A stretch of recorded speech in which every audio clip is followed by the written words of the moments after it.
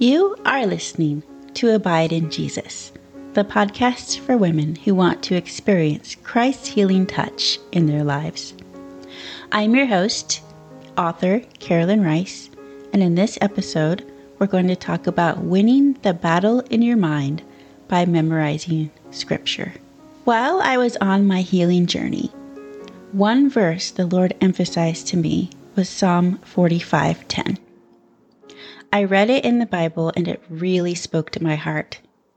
Then, in Bible college, with no knowledge of what the Lord had already spoken to my heart, a pastor prayed that same verse over me. And I'll read that verse. And all scripture in this podcast is from the New King James Version. Listen, O daughter, give attention and incline your ear. Forget your people and your father's house. To me, it meant give attention to what the Lord is saying about you. When you have been abused, so often you will have been told lies about yourself, lies about your worth and value, lies saying you deserved what they did. And that is what I experienced. And through this verse, it was as if God was speaking straight to my heart. Forget what they said about you.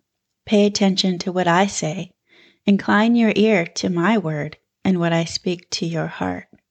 But how do you do that when you have been through years and years of suffering and abuse and been told that you are less than or that you deserved the ill treatment that you got? How do you incline your ear? In Luke 8, Jesus tells of the parable of the sower. And I don't have time here to read the whole thing, but I would encourage you to take some time to read that parable for yourself. In that parable, Jesus likens the Word of God to a seed.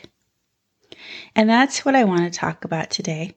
Taking the seeds of the ugly words and lies spoken to you by those who mistreated you and replacing those words with the seed of God's Word.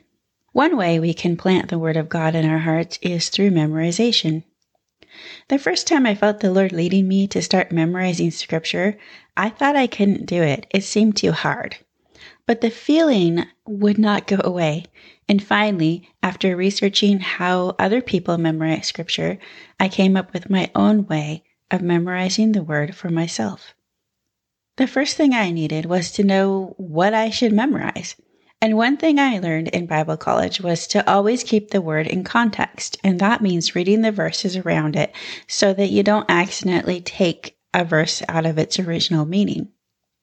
So I would start with a verse that has really spoken to your heart in your regular Bible reading time. So how do you memorize the Word? One of the verses I'm memorizing this week is Ephesians 1:4. Just as He chose us in Him before the foundation of the world, that we should be holy and without blame before Him in love. So what I did to memorize this verse is first I wrote it down on a card.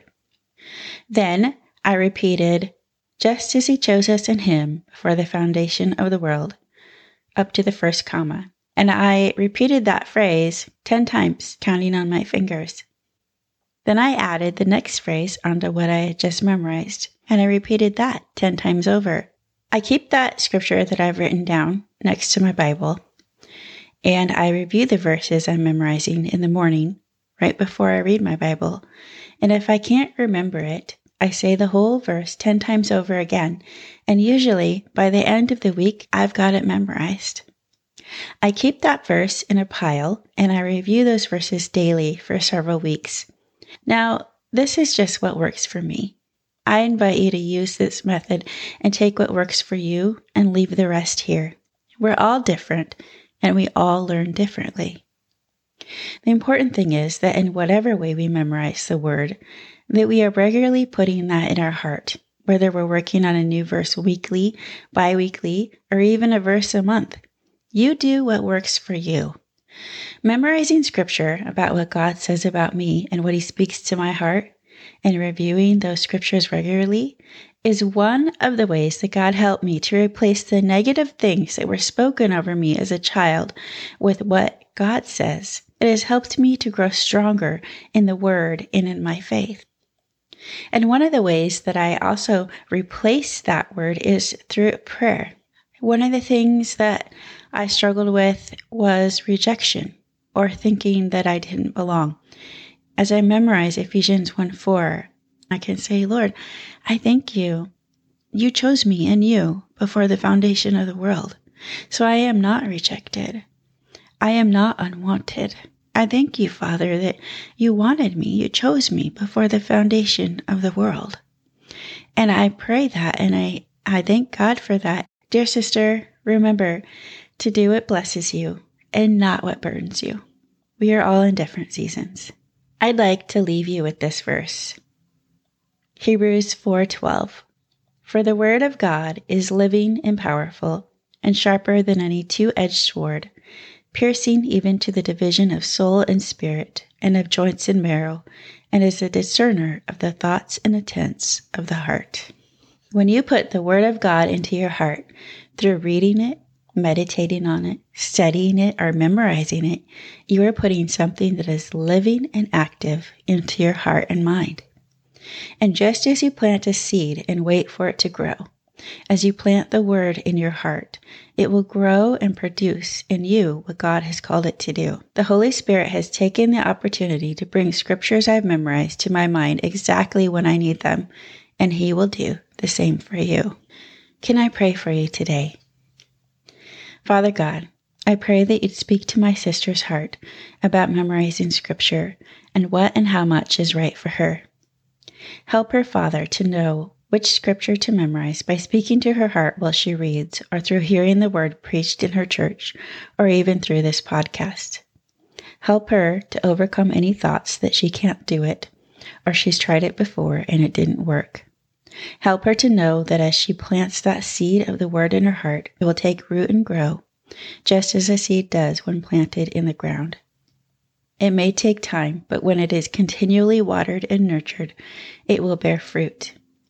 Father, help my sister in Christ replace the lies that were spoken over her with your truth, and help her to believe what you say about her more than she believes any person who mistreated her.